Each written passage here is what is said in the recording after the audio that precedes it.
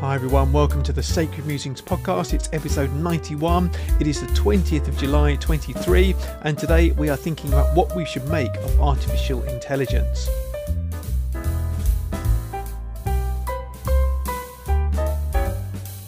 So welcome to the podcast today, everyone. We're thinking about artificial intelligence today, which is a topic I haven't really talked much about on the podcast before. Read one or two articles this week, just made me think about it. So that's the main topic, really, just trying to think about how we can generally approach the topic of artificial intelligence. You know, should we be worried about it? What should we do in response to this kind of new technology? So just obviously only a brief overview, but that's what we're going to be thinking about in the main topic. But before we get to that, it seems like a lot has happened this week. You know, you get some weeks which are slow news weeks, and you get some weeks where everything seems to explode. And this is one of those weeks where it seems like everything seems to have exploded. But let me go through a few articles. There are just a few things that I wanted to share with you in case you haven't seen them already. Not that one. There we go. The first thing is, like I mentioned last week, I did an interview with Julian from the Mind Renewed podcast, and it's called "Is Satan Woke?" And let me just read out the blurb from it. Strange as it might seem, given that Phil's ordained and I'm a Methodist lay preacher, this time we centre our conversation in the character of Satan, or the Satan to be more precise. Reflecting upon the clear manifestation of evil in the world, particularly over the last 3 years, and trying to make sense of the strange, seemingly ubiquitous eruption of what one might call woke sensibilities in recent times, we discuss questions such as who or what is the Satan? What does he do? What sort of influence does he have in the world? Where did he come from? Has he always been this way? What is that serpent in the Garden of Eden narrative anyway? So there we go. That's the blurb for it. So do have a look at that if you are interested. We're kind of riffing on some of the things that I've been talking about on the podcast over the last few weeks, but we kind of go into some different areas and think about how that sort of connects with woke as well. So yeah, do have a look at that. There's an article Brendan O'Neill wrote on Spiked called "It's a Heat Wave, Not the End of the World," and there have been a few articles like this, but if you've noticed the way that the BBC and other mainstream media publications are reporting the hot weather over the last few weeks, it's got apocalyptic overtones. You know, that whereas in the past, some years ago, 10 or so years ago, temperatures of 30 degrees or more would have just been reported quite, without any fanfare. These days, now that hot weather is reported with deep shades of red on the map, and it all looks like it's apocalyptic and people are fleeing from this hot weather. I just think it's a bit ridiculous, and Brendan O'Neill has written about this, and other people have written about this too. So yeah, do have a look at that. But it seems it's just another one of these ways in which we are being manipulated into supporting the government's net zero and climate change agenda, which is to terrify people into thinking that hot weather is somehow the apocalypse. As much as I'm not a huge fan of the hot weather, I think it hasn't actually really been hot here for quite a while.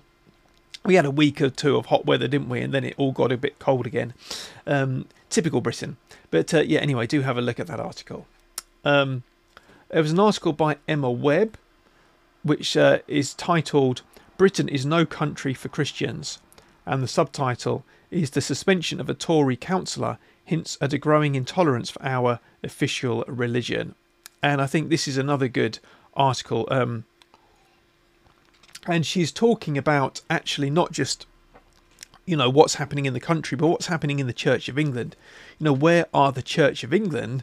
Where's the Archbishop actually standing up for the rights of people who are being persecuted for their faith, such as this councillor King Lawal, a Tory councillor who's just been suspended and is under investigation by the by Conservative HQ because he put something on Twitter against Pride.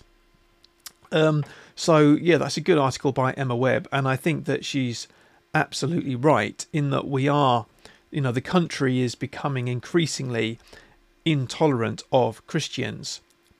And something which I didn't include in this, actually, which has also happened this week, is that there is one of the major kind of buildings in London is now being converted into a mosque, has been bought and is now being converted into a mosque. The name of the building escapes me. Will come back to me. But yes, a big building in London's being converted into a mosque. And I think that says it all, really, doesn't it? That, this is no place for Christians anymore, but if you're a Muslim, hey, that's great. And, you get welcomed with open arms by the liberal establishment. Although for how long, as we've seen, the conflict between like LGBT and conservative Muslims, I don't think they've quite worked that one out yet. So I think there's more to come on that. But anyway, we will see. The last bit of news, and this was big news this week, is that Nigel Farage had his, I think I mentioned this last week, or it was a couple of weeks ago that the news broke, that Nigel Farage had his bank account closed by Coutts, who are basically, as far as I can understand, a bank for posh people. The royal family have their banking with Coutts, and Coutts are part of the NatWest group, which were bailed out by the taxpayer back in 2008. So I think NatWest are now about 40% publicly owned. But Nigel Farage, he wasn't told the real reason why his account was cancelled. So he put in a subject access request, which is I think the GDPR thing, where you can request what information an organisation has about you. He put in a subject access request for all the information about him held by Coutts, and he found that they'd had a meeting in November last year about whether to cancel his account, and they said that they basically said his values don't align with ours. We are inclusive and diverse or what have you. But it says things like, he's seen as xenophobic and racist. He is considered by many to be a disingenuous grifter. These aren't words of a serious organisation. These are the words of Twitter. It's just so utterly ludicrous that someone could have a bank account closed. Not to mention the fact that they told the BBC and the Financial Times that the reason his bank account was closed was because he didn't have enough money, basically, that he wasn't economically, in good enough shape to have an account with Coutts. So I think it's utterly, utterly wrong that what they've done. And I hope that they will be made to pay. But I hope that more and more people see what is happening, because this kind of stuff is happening all across the board now, and it's a worrying world where someone can get their account cancelled for expressing the wrong views. And I know Nigel Farage is someone who is in the public eye, but there are many people, it's saying, who've had their accounts closed in smaller ways, people who don't have his profile. So there we go. That's something which is do have a look at. There's an article there from the Telegraph, but that he's talked about it on GB News. There are lots of other things as well. So if you Google it, if you haven't seen that, there's lots of things. The final thing I wanted to mention was an interview on trigonometry. This is a trigonometry employee called Sophie Spittle. And she was interviewed a few days ago. And what was interesting about her is that she is autistic and also a Christian. But she, for many, many years, didn't really acknowledge her kind of femininity. And she just didn't think about it, I suppose. And I think she says, and she said that if she had been going through the teenage years now, it's almost certain that she would have been encouraged to transition her gender identity or whatever. And that's a really good interview. She's a very thoughtful person. She's got had a lot of good things to say.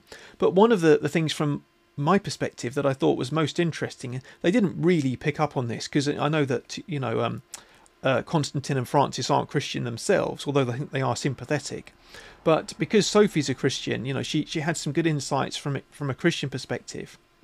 One of the things that really struck me, actually, the thing that most struck me really, was how she found kind of a peace and acceptance, not through her being encouraged in her gender identity, in kind of transitioning, in the way that modern progressives do, but actually in accepting what the Bible says and accepting that there are male and female. And it sounds to me like she had some very wise and godly pastors who really helped her. But they were wise and godly sort of from the traditional and biblical perspective, of course. And, it seems to me that as someone who's in the Church of England, or who was up until recently, in the Church of England, but who's now is still kind of, I'm still, keeping an eye on what's going on.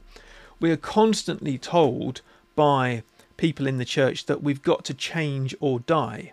That, if we don't change to affirm, in inverted commas, all the LGBT stuff, then we're just going to die out and everyone will leave the church.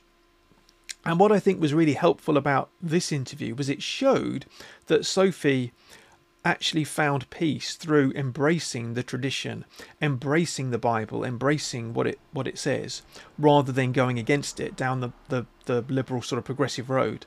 And I've seen that story repeated many times, but it very rarely gets publicised in the media.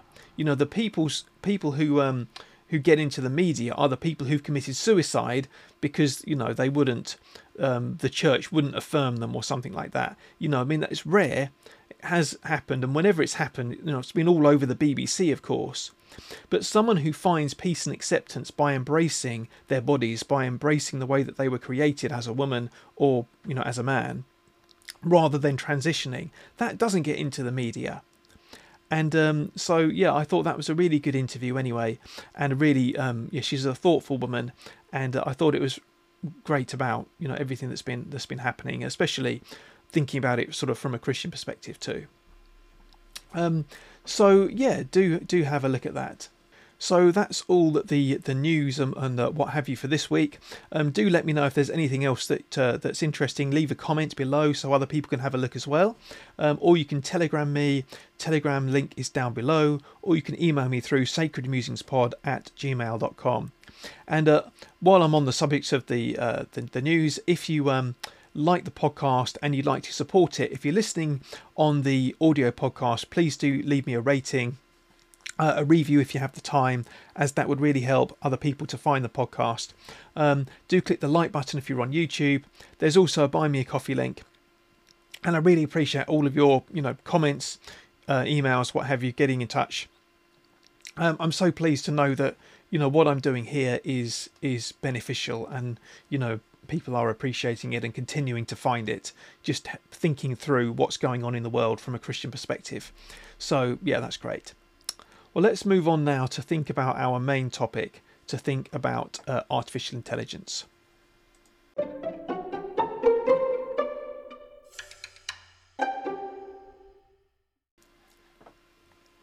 So I've called this, what should we make of artificial intelligence, or what should we make of AI, as it's usually shortened. So let me just give you a bit of background in this area. It may or may not surprise you to know I'm a computer science graduate. So that was what I first trained in before, after I graduated, I worked in software development for a few years, and then I left that and then trained for theological training and trained for ordained ministry. But my first degree was in computer science. And I put a picture there, if you're watching on YouTube, a picture of a little robot with wheels, because that was one of the things that I had to do in my computer science course. I had to look into robotics, and well, actually I didn't have to, it was a choice, I wanted to. And I got it to, I had to get a robot to take a ball from, there was a sort of a 2 or 3 meter square little pitch, and I had to get a robot to take a ball, pick up a ball, find it, pick up a ball, and put it into the net. And the ball could be in one of a number of different, in any sort of position really. Quite a challenge. You will be surprised at how difficult it is to get a robot to do even basic things like that. And that's one of the big things that I learned actually from my computer science degree, which is if you want to find out how smart human beings are, you just need to try and get a computer to do something that what humans can do, particularly in that way. As I think that my experience there just left me, I think, more in awe of human beings, at how complex human beings are, how well designed human beings are. The human eye is more complex than any camera ever created. The human brain, again, there's so much that a human being can do, even a young infant, and that even the most advanced computers can't do. I think computers are a useful tool, but they are no match for a human being. So I suppose I just wanted to come at this. I didn't study artificial intelligence, although it was around. I went to uni sort of not too long after The Matrix was first released, and of course that was all the big thing at the time. Will machines take over human beings? That was a talk back 20 years ago. I suppose the reason I wanted to mention this was just because I suppose I do have slightly more qualification to talk in this area than I do in some areas, but not very much. But I just wanted to give that background. So what do we make of ChatGPT? Can we call them intelligent? What the thing with ChatGPT and these sort of chatbots is that they are essentially technologically advanced search engines. So they are not trying to actually understand the world and to kind of make a model of the world, to understand it themselves and to work out what's going on. Essentially, what chatbots like ChatGPT are doing is to synthesize information which is already there, which is already created. So they don't try and get new information, or they don't try and work out what's true. They just kind of do an intelligent synthesis of information which is already out there. So I don't think there is any danger of Terminator robots going rogue, for example. I don't think we're in any danger of that anytime soon, or anything like that. And in fact, I think perhaps artificial intelligence is not quite the right name for what we have, because I'm not sure that you could really call it intelligence. It's not intelligence in the sense of discerning something new or thinking for yourself. It's more about trying to work out what other people have done and looking at a series of data and trying to to kind of work out what someone might do based on that series of data. But it's not really, I think, intelligence in the way that we would normally use it of human beings. I think that you can basically get this if you think about the way that we did envision what artificial intelligence and machines might look like in sci-fi films from the 20th century. So there's an author I like called Max Barry, and he wrote a blog just the other day, which is called "Everyone Except Me is Wrong About AI." So let me quote you a little bit where he compares AI to C-3PO from Star Wars. Oh gosh, not Star Trek. I'll get lynched. Let me quote you what he says. "Chatbots are good at figuring out what comes next when you start a sentence with, 'The capital of Antigua is.' That's pretty cool. We didn't have that before. But it's not intelligence. It's almost the opposite of intelligence. Like the difference between the kid in high school who is always studying and that guy who never studied but could talk and is now a real estate agent. Both can sound smart, but only one knows what he's talking about. By the way, It's very on brand for Earth 2023 that our robots are designed to sound plausible rather than be correct. Remember in Star Wars how C-3PO delivered a precise survival probability of flying into an asteroid field, 3,720 to 1. And Han Solo was like, "Shut up, C-3PO," because he was too cool and handsome to be bothered by math. Or so we thought, because that was the kind of AI we were imagining in the 1980s. AI that was, before anything else, correct. But if C-3PO was a chatbot, no wonder Han had no time for his nonsense. All C-3PO could do was regurgitate what other people tended to say about surviving asteroid fields on average. I think that he puts his finger on the nail, hits the nail on the head. That won't mix my metaphors. The difference between C-3PO and the modern chatbot is C-3PO had a kind of independent intelligence, that he worked out things, he had the data, and he is able to do the maths. He knew what the probability was of surviving an asteroid field. Whereas a modern chatbot, all that could do is just synthesize information about what other people say about surviving asteroid fields. So that is the difference, isn't it? That, you know, a modern AI chatbot can only synthesize information, and we don't even know whether it's correct. You know, it can't actually synthesize, sort through contrasting opinions and say this is correct and this is not correct. It can't get to the truth because all it knows is what people have said. So, for example, if there was a lot on the internet about, well, let's take the Nigel Farage thing, which I mentioned earlier. Did Nigel Farage take money from the Russians? It seems to me that there was no evidence that he did. And when Chris Bryant raised the matter using parliamentary privilege, it was, pretty, it was pretty disgraceful actually that it was effectively lying because there was no evidence for it. And yet that claim has been repeated now on social media. So how could ChatGPT or a AI chatbot know the difference? How could it know what the truth actually is? It has to be able to sort through that, and it doesn't have that capability. So that's something which is important to understand about a chatbot. It just is processing information rather than actually thinking about it.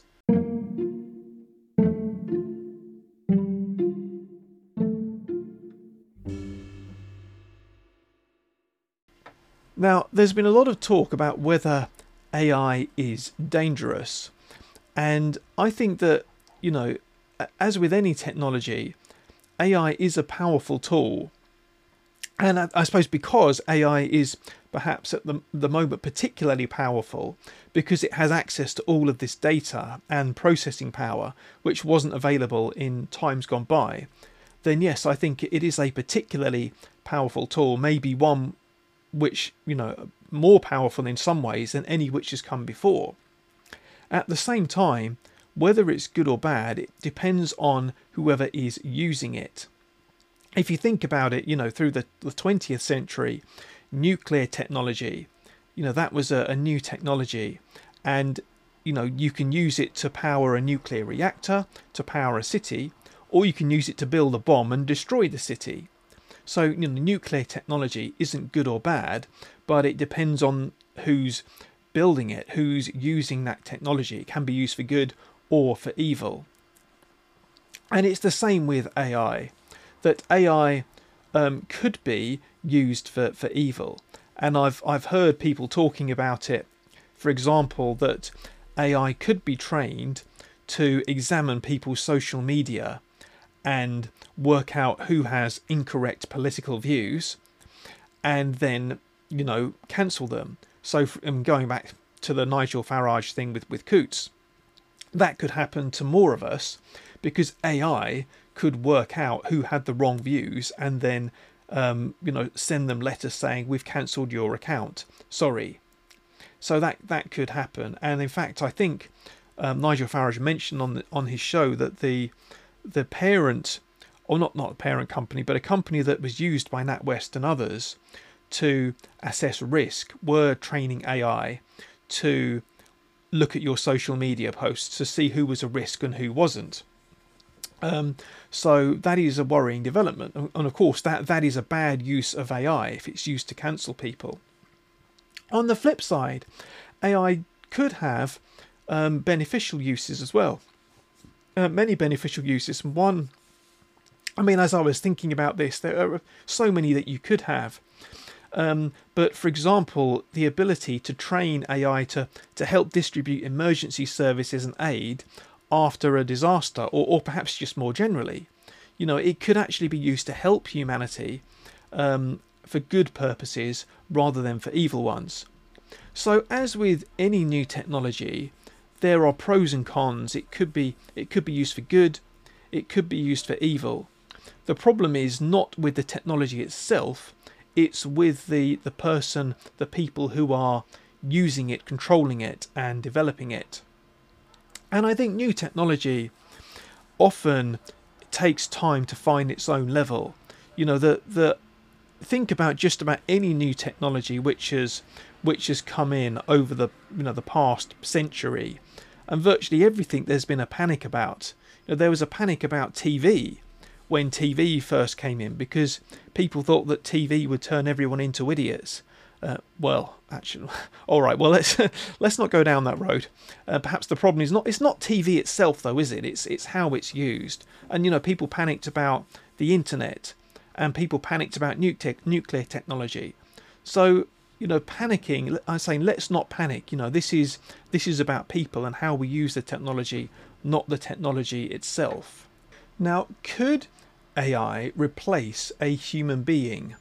And I think this is another thing which is one of those yes and no questions that I think there are aspects of AI where you could say that's a yes. And you know, that's always been the case, that technology has always, inverted commas, replaced human beings. You know, if you think about farming machinery, for example, where before you might have needed hundreds of people to harvest crops, now you have a combine harvester which can do it in, you know, a fraction of the time and with a fraction of the people. You think about production lines, you know, mass production.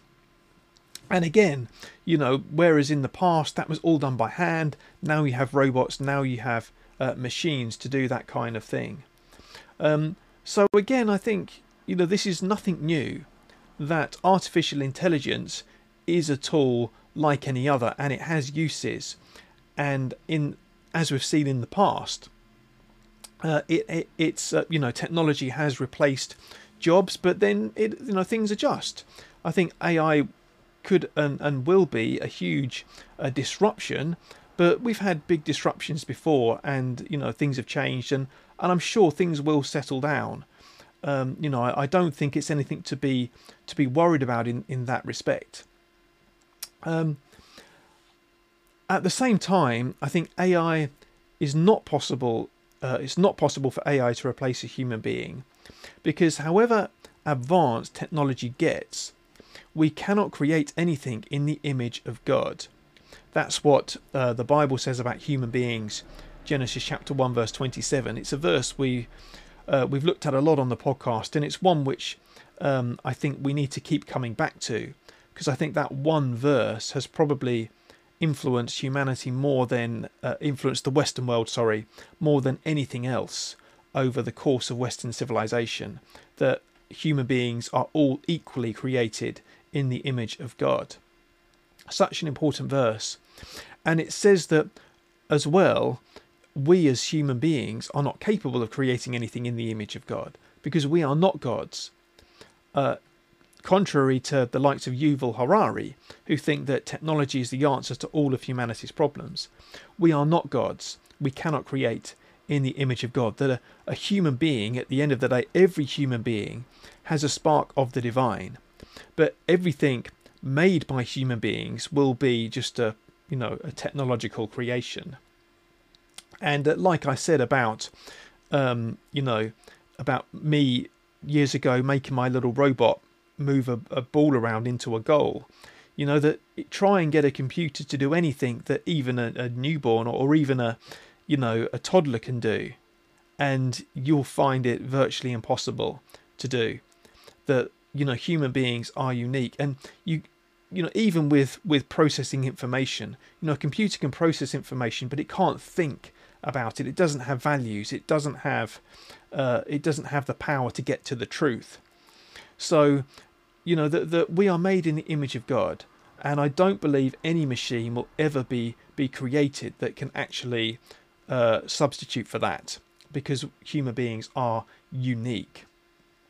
And the important thing with human beings is that relationships are of fundamental importance, how we relate to other people.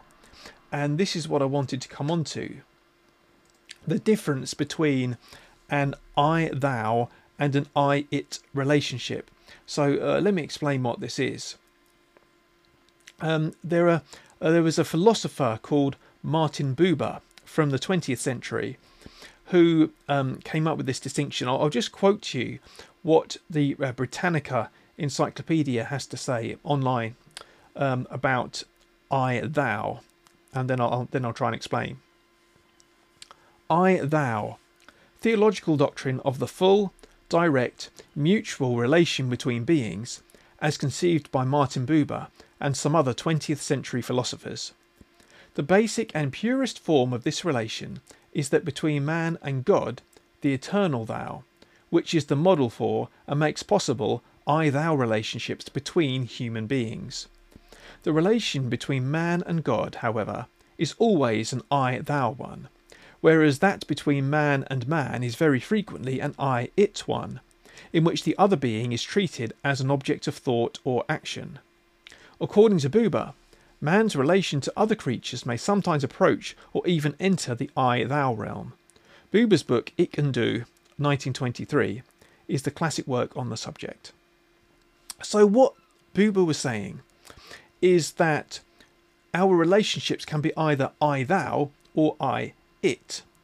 I-thou is the kind of the fullest and deepest relationship where we actually recognise the fullness of the personhood, I suppose, of the other person, where we, you know, perhaps you could think of a deep friendship, a marriage relationship, you know, where we really connect on a deep level, and where we fully kind of enter into that relationship.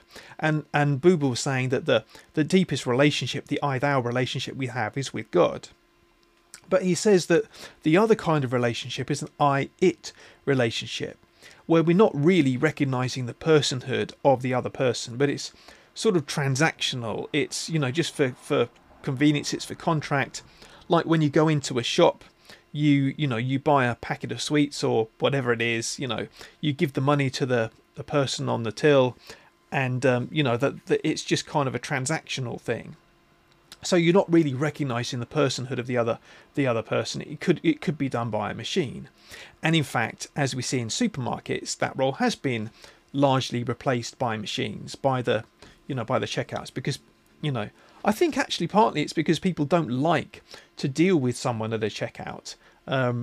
Anyway, we'll maybe come on to that. But yeah, I think that's what's fundamental about human beings. It's relational. And you can't have a relationship with a machine. You can't recognize the personhood of a machine, because every person is unique, made in the image of God, and has thoughts, feelings, emotions, and experiences, and, you know, just a fullness of character, which a machine cannot have.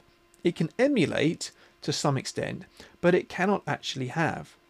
So we can't actually have those kind of I-thou relationships with a robot or with artificial intelligence. And the problem comes when, I would say the biggest problem and the biggest danger of AI is going to come when people think that AI can actually replace human relationships.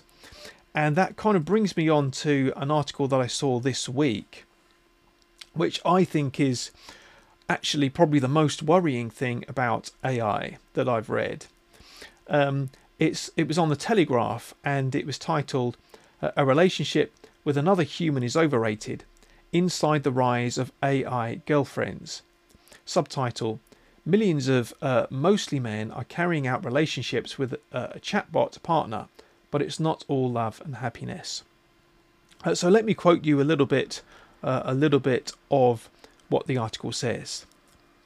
The project spawned Replika. Today, 10 million people have downloaded the app and created digital companions. Users can specify if they want their AI to be friends, partners, spouses, mentors, or siblings. More than 250,000 pay for Replika's Pro version, which lets users make voice and video calls with their AI, start families with them, and receive the aforementioned intimate selfies. Now just let that sink in. This is not some kind of tiny fad. 10 million people have downloaded this app, and 250,000 pay for the Pro version, where you can talk on the phone, even have intimate selfies with them. Isn't that incredible? That people are so lonely that they would actually pay AI in order to pretend basically to have a relationship. And some people actually find this preferable. I would say this is the real danger of AI, and that is where people think it's a real human relationship, it's a real human being, but it is not. And that's because, as we saw with Martin Buber, you can't have a I-thou relationship with a machine. And I think that the fact that people are trying just shows that, in many people's minds, the role of a human being has become like a machine. We think like machines. Everything is reduced to social media, on the internet, and everything. As human beings, we don't see each other as humans anymore. That if you think that artificial intelligence is as good as an actual human relationship, then you have no idea, and you must have a very low view of human beings. And so I think this is a deeply troubling development, and this is the thing I would say, which was the most worrying thing about AI, which is that people thinking AI is a substitute for a real human relationship. Not about using AI as a tool. A tool can be used for good or evil, but AI can't be used as a person, be related to as a person, and that's where we are.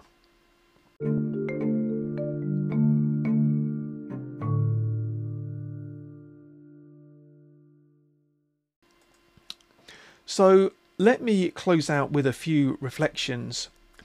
What should Christians make of AI? Well, I think there are, again, another verse that we've looked at, but the next verse in Genesis chapter 1, actually, where God says to fill the earth and subdue it. That's often called the creation or the cultural mandate, which is that God wants us as human beings to use our brains, to develop technology, to develop tools. Everything, art, culture. God wants all of those things to happen. And that's all good if it's done in the right ways, of course. And I think that AI, is just one of those tools. It's part of that technology. There is nothing bad about developing technology per se. So that's the first thing I would say. The problem is not with the technology, but with the wickedness of the heart which operates the technology. And that's something we've seen all the way through the centuries, haven't we? That technology, ironworking could be used to make farming tools, or it could be used to make swords and weapons of war. And we've always had this, that a tool can be used for good or it can be used for evil, and that tools are neutral. And I think artificial intelligence is a tool. It is a powerful tool, and perhaps that's the reason why people are more worried about it, because of the access to the data that it has. It's maybe a more powerful tool than one before, and so it could become a more powerful weapon. That is understandable, and I think that's something that we will see. It remains to be seen yet. But we also, I think, as Christians, need to remember that fears may be liars. That was a quote actually I came across in my preparing for my sermon last week. Fears may be liars, and I think that's a good thing to remember for life. But I think it's important to remember when it comes to looking at these big things as well, that remember that our fears haven't come to pass with nuclear war. My wife says that when she was young, growing up, I guess at the latter part of the Cold War, that she was terrified about nuclear war. But nuclear war, that hasn't come to pass. Nuclear weapons were used once in history, and they haven't been used since. God, by the grace of God. And I think that is the way that we need to look at these things, that any powerful technology has the ability to be apocalyptic. And the more powerful technology gets, the more apocalyptic it will be able to be. So yes, nuclear weapons could wipe out the world. AI could be used to enslave. If things sort of are as bad as they could be. But I think as Christians, we need to trust that things will not get to that point. There's a verse in Genesis, again, a bit later in Genesis, just after the flood, where God says to Noah, "As long as the earth endures, seed time and harvest, cold and heat, summer and winter, day and night will never cease." And we need to remember that the earth is the Lord's and everything in it. And that, it's his say what happens at the end of the day, that it's not going to be nuclear explosions, it's not going to be AI which destroys the world, but God and his judgment alone will have the power to do that. AI or nuclear technology doesn't have the power to do what God doesn't want it to do. So that's something really important to remember. And there's a lovely verse in Psalm 34 which says, "I sought the Lord and he answered me, he delivered me from all my fears." Now we need to remember that with God, it's not that fears are liars. All fears are liars for Christians. And I think that's, again, an important thing to remember in life in general, but especially when we approach the big changes in life, the big things which are going on. We need to not fear. Do not fear, the most important sort of oft-repeated command in the Bible. Do not fear. The most important thing that we need to do is, as Jesus told us, this is from Matthew's Gospel. We'll finish this section with this. Matthew 22, verses 34 to 40. Hearing that Jesus had silenced the Sadducees, the Pharisees got together.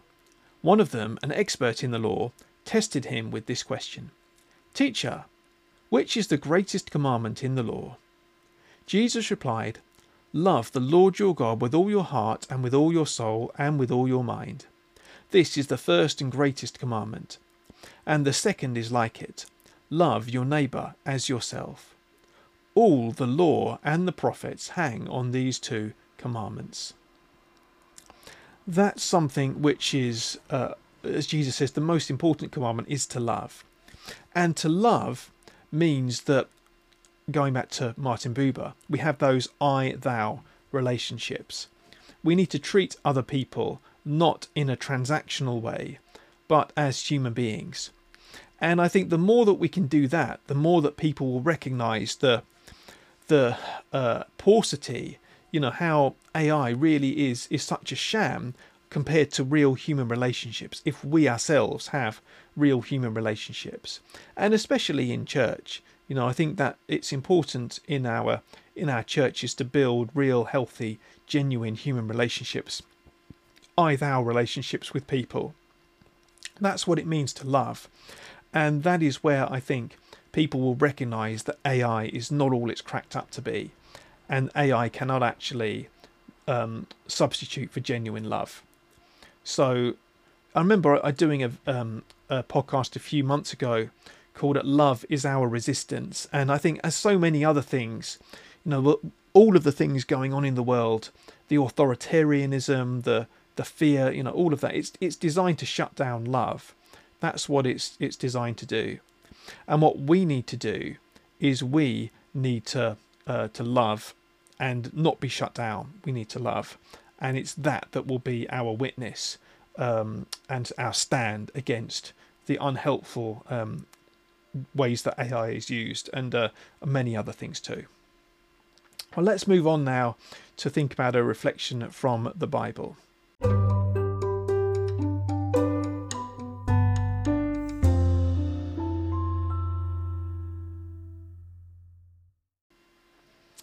So just a short one this week. This was a little passage that I read this morning, actually. I've been reading through 1 Chronicles, and I found it quite striking.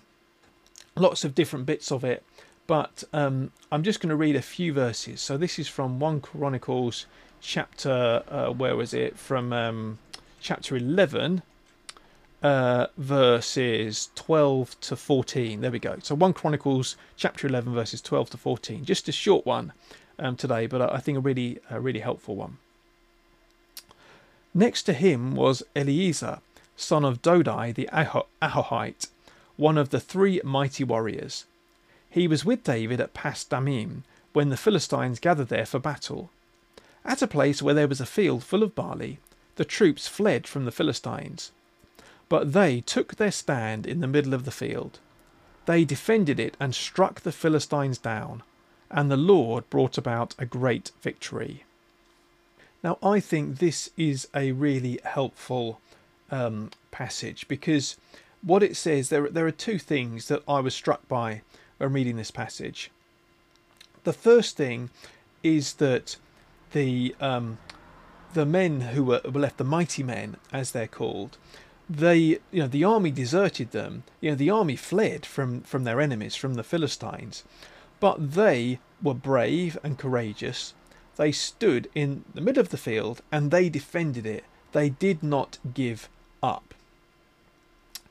And I think that's the first lesson, that all the way through the centuries, God's people have always faced overwhelming odds. Always been the case. Stand firm. Be courageous. Do not be moved. Hold your line. And the victory will come. I don't think we have to worry that it seems that the whole world is going astray. The whole world is going crazy. Because it's always been like that. The odds have always been against us. But we just need to hold the line. Keep firm. Keep firm in the truth. Keep firm in what's right. And it says, the Lord brought about a great victory. That at the end of the day, it doesn't matter about the number of people, but the victory belongs to God. He just needs people to be courageous and to stand firm. And I think that was so encouraging for me, that it's so easy to think, well, what can little old me do? I don't have much influence. And maybe you think the same thing. What can little old me do? And yet, we know that God can bring about the victory. He just needs people like you and me to stand firm on Him, to stand firm in righteousness, and stand for the truth, stand against the lies and against all of the toxic things that are happening. We just need to stand for righteousness, for love, all of that, and the Lord can and will bring about victory. So that was my encouragement today. Just stand firm, hold your line. Don't worry if everyone else seems to be deserting you. That's all God needs. We've always faced overwhelming odds, but the victory is not about the number of people, but it's about God. And so we just need to stand firm. And let's take a moment to pray as we come to the end of the podcast and commit these things to God. And so, Heavenly Father, we do pray as we are facing a world which is changing. Particularly we think about artificial intelligence today and about the ways that could be used for good or evil. And we pray that this technology would be used for what is good and right. And we pray, Lord, that those developing this technology would commit to doing what is good. And we pray, Heavenly Father, that you would help us to stand against the ways that we are reduced as human beings, and to just treating each other as an it. We pray that you would help us in all our relationships to treat one another with love, with those sort of I-thou relationships. Help us to have deep relationships. Help us to stand firmly against this, treating one another like machines, like society does. And we pray that you would help us to stand firm in the truth, to stand firm when it comes to what's going on.